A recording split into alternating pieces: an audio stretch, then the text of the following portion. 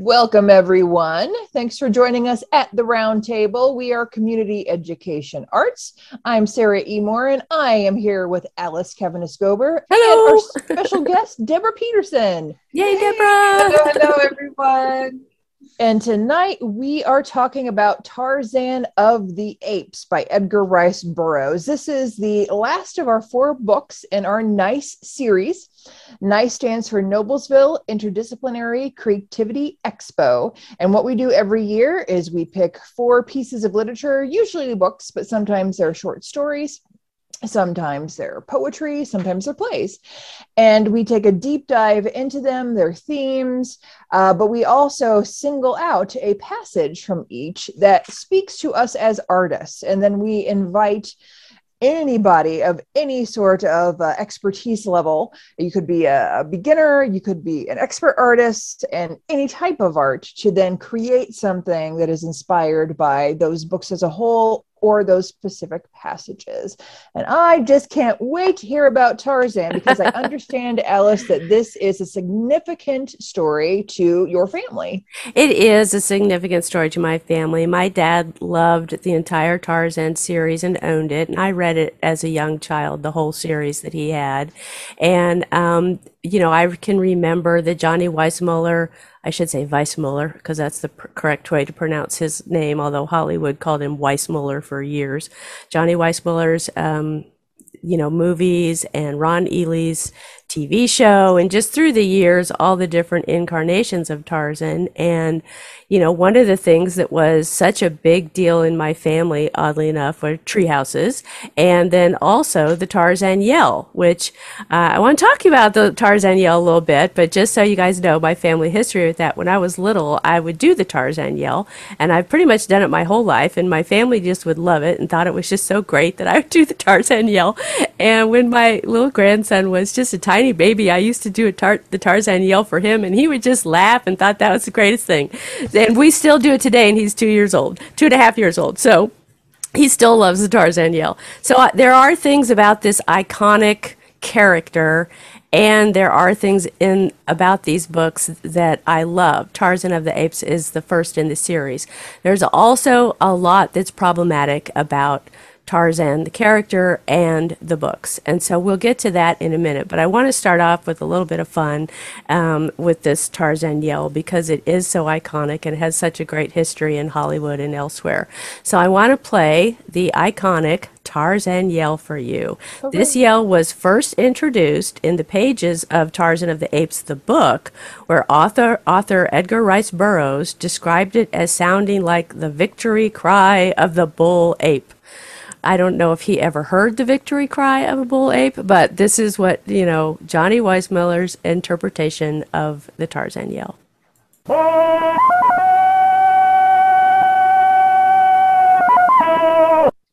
I love it. Cool. I remember that. Oh my God. This is a picture of Johnny Weissmuller with Maureen O'Sullivan, who was his Jane in all their movies. And this is a picture of Johnny Weissmuller, kind of posing in the old Hollywood style for what they used to call stills. I guess they still do, doing his Tarzan yell. Now, in 1932, when the first Tarzan of the Apes movie came out, this guy, Johnny Weissmuller, was an Olympic swimmer with absolutely no acting experience. He stepped into the loincloth, as it were, and defined the role, and for decades to come, he played Tarzan for decades. He said his Tarzan yell was inspired by the yodeling of the German neighbors of his childhood and a yodeling contest that he himself had won as a boy.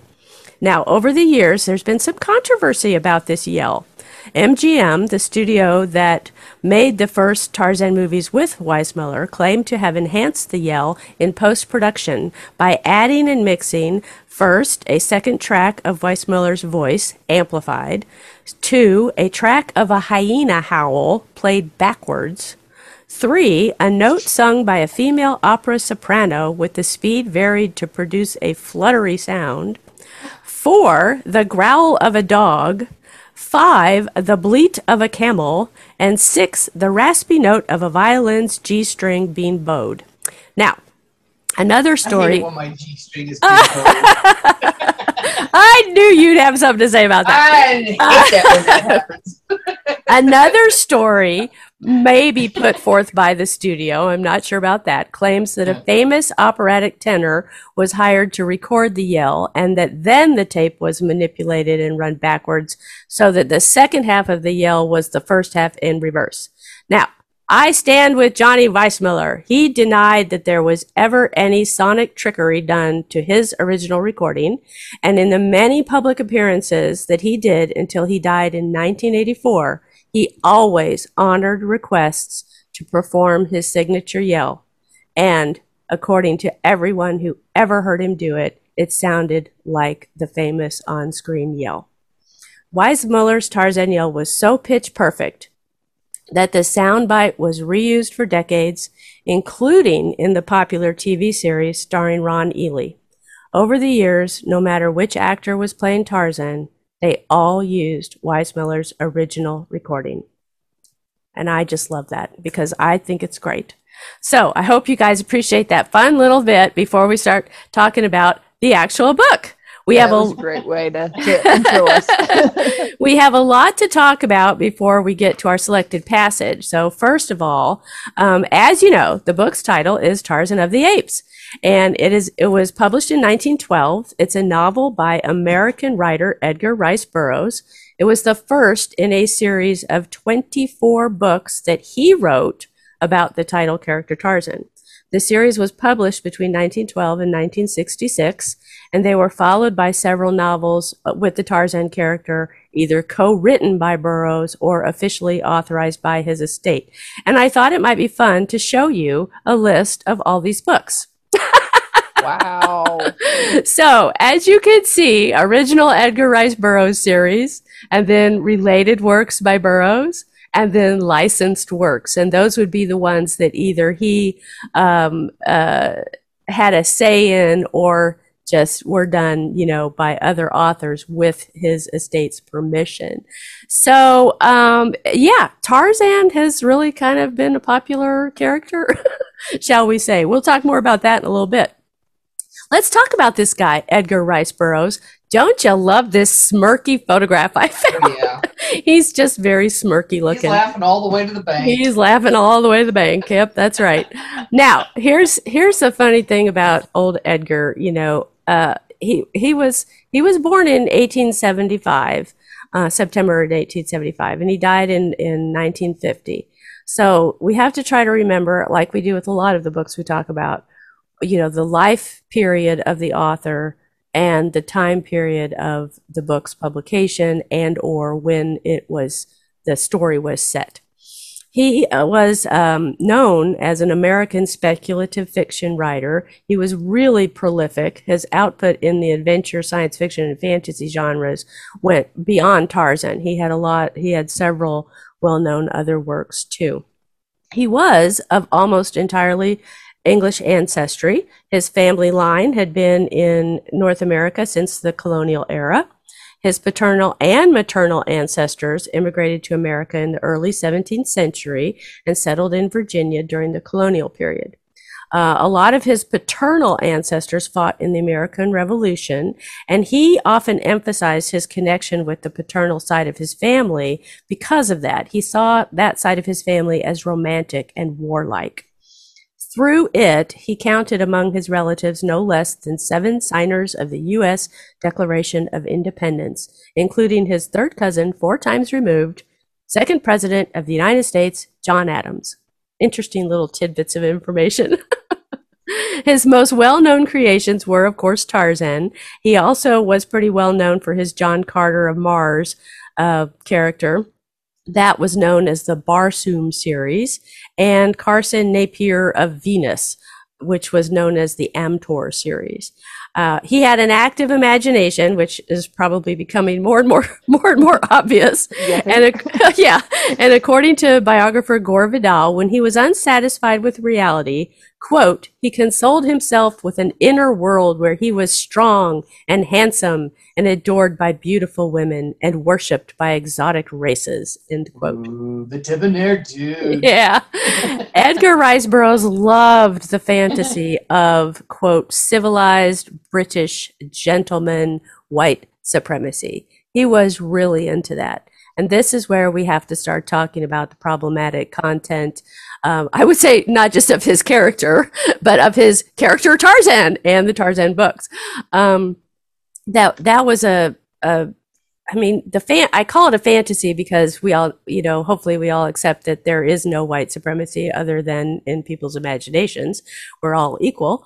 But in the colonial period, especially, that kind of attitude was the driving force behind colonialism. It was, white equaled moral civilization versus dark equals immoral savages, And Burroughs himself said in a Writer's Digest interview about Tarzan, his character, he said, quote, I was mainly interested in playing with the idea of a contest between heredity and environment.